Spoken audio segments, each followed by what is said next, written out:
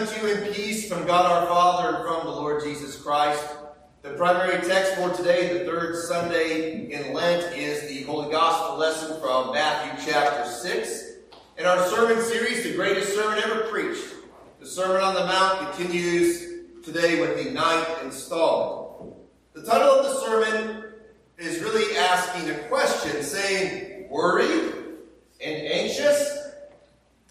So since I'm putting that in the form of a question, well, you can ask that question to yourself. Ask yourself, do I ever get worried? Do I ever get anxious? Well, I imagine you do. I can't imagine there's anybody in the world that at some point in their life has not been worried about something, has not been anxious about something. Now, of course, some people are more so than others. You've got these folks, they just seem to kind of roll with the punches, and they always seem to just be, not really worried about much of anything. But I imagine they even worry about a few things. But some of us are much more active, I guess you could say, in our worrying and stressing about things. I know that personally I am prone to do that. In fact, a couple of years ago I was diagnosed by my doctor with anxiety. So that was 2 years ago. I'm doing better managing it now. But at the same time, there's certain things that can kind of trigger that anxiety, can trigger that worry, and I'm sure that's the case with you. There's some things you don't really worry about at all, but then other things, they really kind of get to you and you start to worry about them. And if you have issues with anxiety, you're not alone. Because I looked up the statistics, and a whopping 20% of the American population, that's about 65 million of us, 20% of the American population in any given year has anxiety that is medically diagnosed.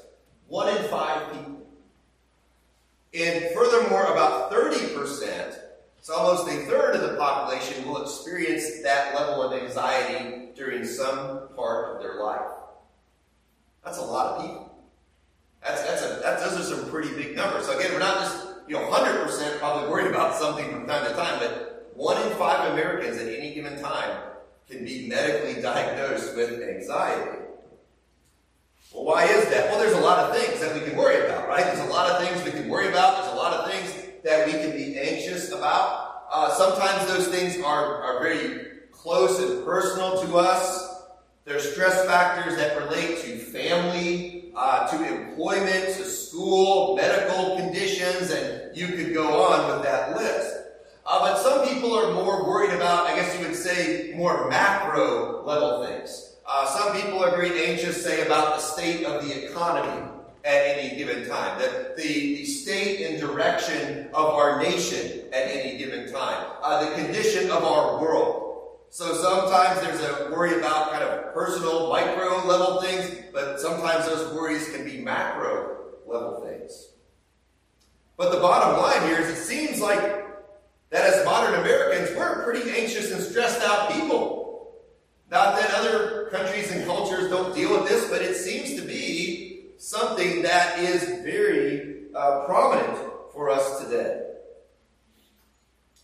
So thus, what Jesus has to say to us today in the Sermon on the Mount, it's a message that not only his original audience needed to hear, it's something that we need to hear today.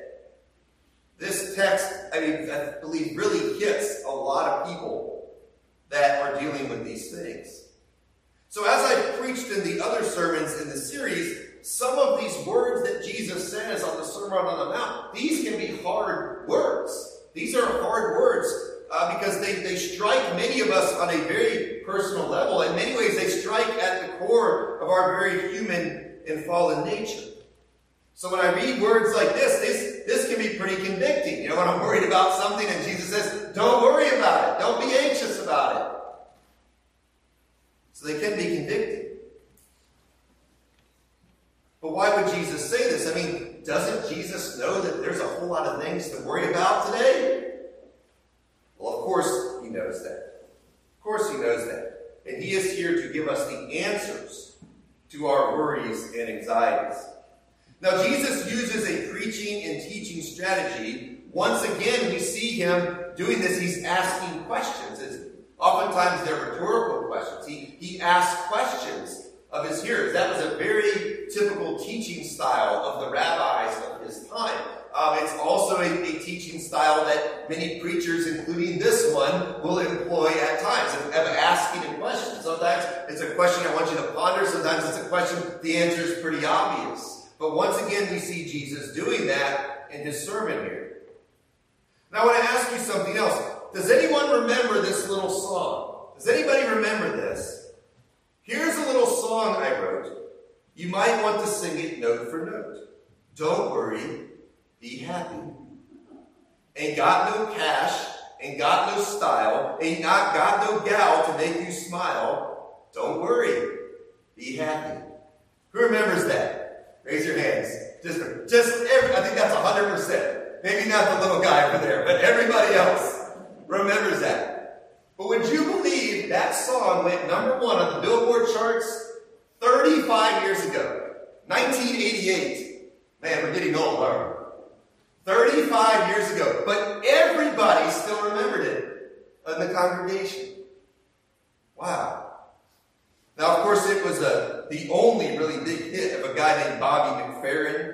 It was sung in an a cappella with kind of a reggae beat. You think of kind of the Caribbean reggae's laid back, vibe to it. And that phrase, don't worry, be happy, it was actually around before that. Now, this may not be 100%, but maybe some of you that were around in the 60s and early 70s, there was this kind of Indian mystic named Meher Baba who popularized that phrase as well in the 60s and early 70s. But it was really McFerrin's song in 1988 that made this a cultural phenomenon. I mean, it was on t-shirts, bumper stickers, everything. Don't worry, be happy. And it resonated with so many people. I think it's worse today, but even in 1988, a lot of people were stressed out. A lot of people were anxious, right? So it encouraged people. It's an uplifting song. But if you think about, I read you a few of the lyrics, that's probably half the lyrics of the song, they're pretty simple. But does he really tell you in the song why you should not worry and be happy? No. He just says, don't worry, be happy. Don't worry about any of the stuff that's going on. He doesn't really give us the why. It's basically be happy for the sake of happiness. It's certainly better than the alternative of being stressed and sad all the time, right? So just don't worry, be happy. Now, fortunately, God, in the scripture today, in our Bible passage, Jesus, he goes a little bit deeper than a late 80s pop song. Because he tells us not just don't worry, be happy. He tells us why. He tells us why we don't have to worry and we can be happy. He tells us why we don't have to be anxious. And that's what we see in the text today. So ultimately, what Jesus is telling us in the Sermon on the Mount, it's that we should not worry or be anxious. Why? Because God is in control. Because God is in control. Now, yes, there are medical strategies to treat anxiety. There are people that are prescribed medications. You might be told by your doctor, well, you need to really eat better. You need to sleep more. You need to exercise more. All of these things will reduce your anxiety and your stress levels. It might even be listening to music, something like Bobby McFerrin, right? And I know some of you are musical folks, even if you don't really have a musical talent like me. I like to listen to music. And it can help not stress you out. When you come into church and you sing this great hymn, I mean, that the Lord is really comforting you. But even just outside of that, there might be certain songs you pull up on your playlist or something, and it encourages you when you're having a bad day. So all those things can be helpful to us. But the root, what is the root? We need to really address that. And to do that, we must look to the spiritual truth that Jesus is presenting.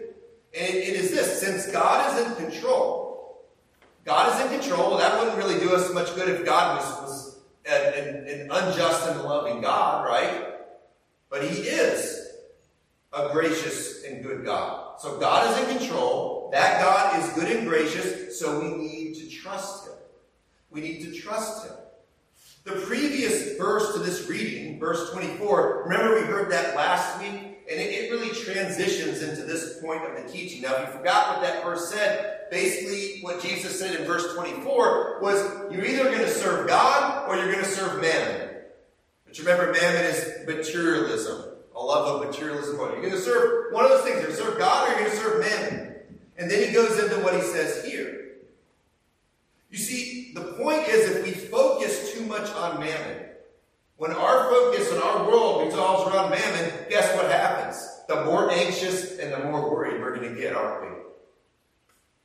But conversely, if our trust is in God, then our anxiety and our worry begin to melt away because we believe that he has provided what we need.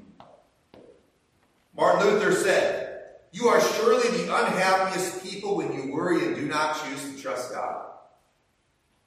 So this is what Jesus says.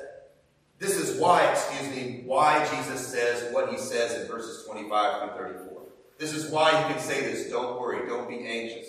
He gives us the reasons why. Because if all of our trust is in and our life is based on serving God and not mammon, well, then those reasons for worry and anxiety, they start to diminish. They start to go away. And Jesus is not one to go small. I like to say, Jesus goes big all the time. The cliche, go big or go home. Jesus goes big when he's talking to us. He does. Because what does he tell us not to worry about specifically in the text? He says that we are not to worry about what we eat, what we drink, nor what we will wear. Now I say Jesus is going big here because these three things that he specifically tells us not to worry about, these three things are essential for our survival on this planet, aren't they? There's a lot of other things that we worry about that aren't quite as important as these three things, right? What if Jesus had said, don't worry if your favorite sports team doesn't win? What if he had said, don't worry if you know that reality show you watch on TV and the person you want to win, don't worry if they don't win? What if Jesus had said, don't worry if the price of gas goes up? Well, if he said something like that, we might be more inclined to say, okay, this makes sense. Because while none of those things may be pleasant for us, we can rationalize if we step back and say, well, do those things really matter for my survival? Honestly, in 5 years, who's going to remember who won the World Series or the Super Bowl except for the hardcore fans, right? Does this really matter in the long run? Yes, it's inconvenient to pay more for gas, but I'm still alive. It's more important to have food and drink and things like that. But Jesus doesn't say that in his sermon, does he? He doesn't give those kind of things that we can kind of rationalize and say, it's kind of silly that I'm worrying about that. He goes big. He says three things that we need: food, drink, and clothing. So if we are not to worry about those type of things, this takes some serious faith, doesn't it? This takes some real faith to not worry about these examples Jesus is giving us. And even here, what we see is Jesus is pointing us to the spiritual realm. Because what does he tell us? He says life is more than those things.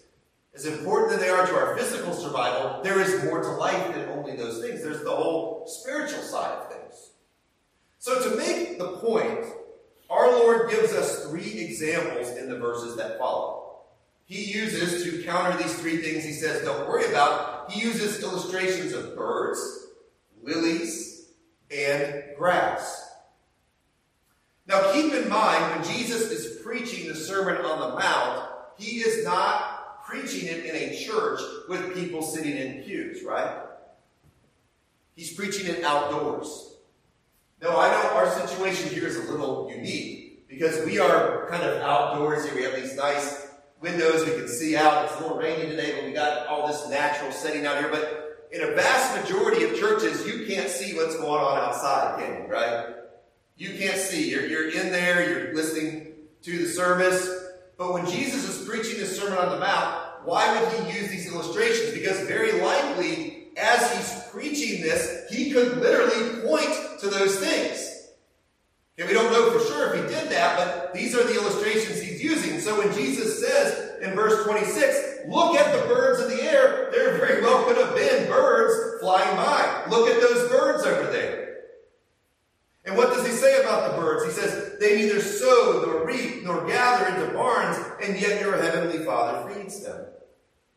You see, birds don't do any of the things to produce and store food like people do. With people, we have someone growing and harvesting and storing and transporting all the food that we eat. The birds don't do any of that.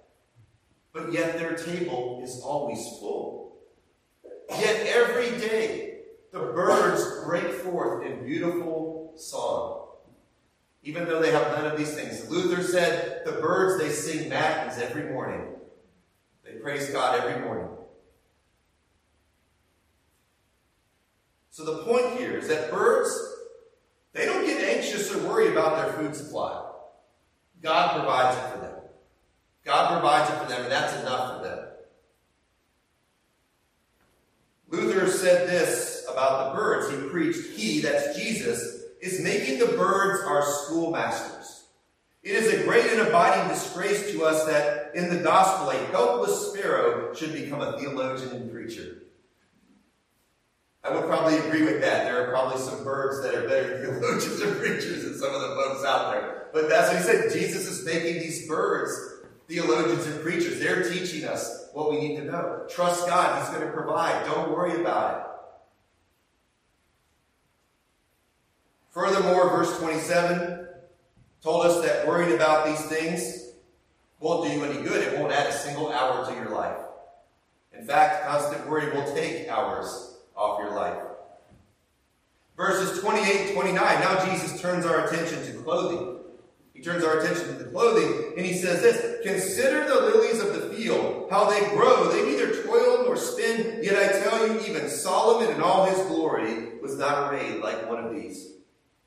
You see, Solomon was someone that his Jewish audience could definitely relate to, because it was the reign of King Solomon was the height of power and prestige for Israel.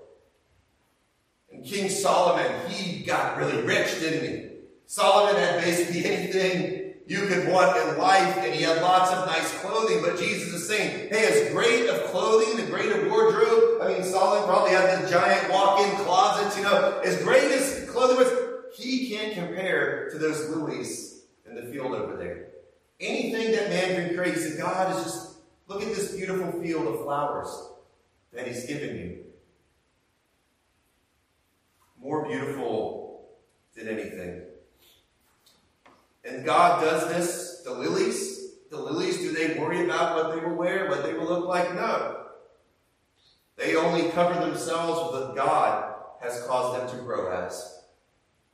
Finally, Jesus now turns his attention to even the lowly grass. Now again, I understand our context is kind of unique. We're on a golf course. We've got some good grass out here, right? We don't just have, like out my yard, whatever grows out there grows, But honestly, the grass, when you think of kind of a hierarchy of plants, for most folks, unless you work with grass, they probably choose like some kind of flower, a big tree. And then actually in Israel at the time, what did they do with grass? Well, they didn't have a whole lot of trees there because it's kind of arid. So people burned the grass. They gathered the dry grass, they burned it to cook and to have heat and things like that. So God is saying, though, yet he even clothes and he even provides for the grass of the field. Even the lowly grass is provided for by God. So what Jesus tells us here, he specifically says in the text, hey, aren't you much more valuable than all of those things? So if God is going to take care of the birds, he's going to take care of the flowers, he's even going to take care of the grass, will he also not take care of you? Well, Jesus then asks one of those questions, thus in verse 30, which hits home. He says, basically, if you are worried about all these things, and look what he says, oh, you have little faith. Oh, you have little faith. So remember, when we worry, when we become anxious about all these cares of our lives, what that is indicating is we are not trusting God. We are not having a complete faith and trust in God, because if we're worried about these things, then God says, I'm going to provide for you. Verse 32. Jesus says the Gentiles seek after these things. Their view of God was not correct. You see, in the Gentile religions, they did not see God as a loving and generous Father. They saw God as one who was to be appeased with all types of actions and sacrifices, things that they would do. And even in the church, we have to be on guard. We have to be on guard about being consumed with the cares of the world. The founder of Pennsylvania, William Penn, he said this way back in the 17th century. He said, "It is a mournful reflection, but a truth which will not be denied, that these worldly lusts fill up a great part of the study, care, and conversation of Christendom." I don't think things have changed too much from the 16th century, right? Always a good thing to keep in mind. What are we spending our time on in the church? What are we worried about? We also remember that in the Sermon on the Mount, what has Jesus already taught us? Jesus taught a little while ago in the Sermon on the Mount that God is our Father. He says, when you pray, pray our Father. So by telling us that's who God is, He is our Father, that tells us that He has a desire to care for us.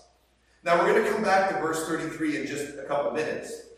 But I want to jump to the verse that Jesus closes the chapter on the sermon on this chapter of the Sermon on the Mount. He closes it with a proverb. He says, "Therefore, do not be anxious about tomorrow, for tomorrow will be anxious for itself. Sufficient for the day is its own trouble." I love that there. It's so good. If we were to say this today, we might be saying Jesus is essentially saying, take it one day at a time. Take it one day at a time. There's going to be enough going on today where you don't need to really worry about tomorrow. Take it one day at a time. And you see, if you think about it, a lot of the times we worry about things in the future, don't we? We worry about things in the future. And you know what the thing about that is? Those things may or may not even happen. They might happen, but sometimes they don't even happen, do they? So we're spending time worried and anxious about something, it might not even happen. If that was not true, that people worried about things that may or may not happen, the television news, when you have the Snowmageddon coverage, I call it in Georgia, if that wasn't true, nobody would watch it. But it's like a moth to a flame. That's why they put it on TV. And half the time they start panicking about snow and everybody goes out and you buy all your bread and your milk and your eggs if you can afford them today and everything like that. Half the time it doesn't do anything, right? They cancel school and work and it's like, oh, it's just wet this morning. Great. But where we worry about things, they might not even happen. Now, many of you that know me, and all of you know me at least a little bit, we're a pretty small church, that I'm a planner. I like to have goals. I like to have a way that I'm going to reach those goals. And I even like to have in my goals, this is probably going to happen, so this is how I'm going to overcome it to reach that goal. That's how I operate. If you've seen any of the outlines and plans that I've created for family vacations, they're legendary. I mean, we're talking multi-page documents with footnotes, and Shoshana's laughing, right? I'm not kidding, right? Okay? Yeah, Mom's laughing too, right? Okay, so I'm a planner. I'll be, this whole vacation, this day we're going to see this, we're going to stay at this hotel, we might want to check out this restaurant, and all that will probably arrive at this time. Now, some of that can be good, but those 2 ladies will tell you some of it can be bad too, right? Had to kind of tone it down a little bit. We don't need every minute of the vacation planned. So I want to tell you a little story along those lines here to illustrate what we're talking about. As many of you know, several years ago, I took Reagan, our daughter, to Greece, and of course I had that one was probably like 20, 25 pages. It's like 2 weeks, we were over there. A lot of stuff, to plan out. And we went to a couple of islands, and you have to put your car on a ferry to get to some of these islands, and you can't drive to them. So we had taken a ferry, which was an interesting experience. We got to this one island, and then we were there for 3 days, and then we had to catch another ferry to go to the next island, get the car on that. So, okay, I'm a planner. I looked this up and planned it. we even made a dry run the day before. Like I drove out to where the ferry place was. I knew how long it took to get from the hotel to the ferry site. I surveyed the area, how much space there was there already, right? And so we get there. We got there on time to catch the ferry. But it looked a little different than it did the next day because it was full of cars. I mean, it was like kind of chaotic. And then I'm not understanding because the line, certain people were like getting to go on and others weren't. Like our line wasn't moving at all. And also I didn't anticipate that this ferry going to the other, it was way smaller than the ferry the other day. So as more and more cars, I mean, you're talking sometimes big trucks are getting on there. I'm starting to think, we're not going to get on this thing.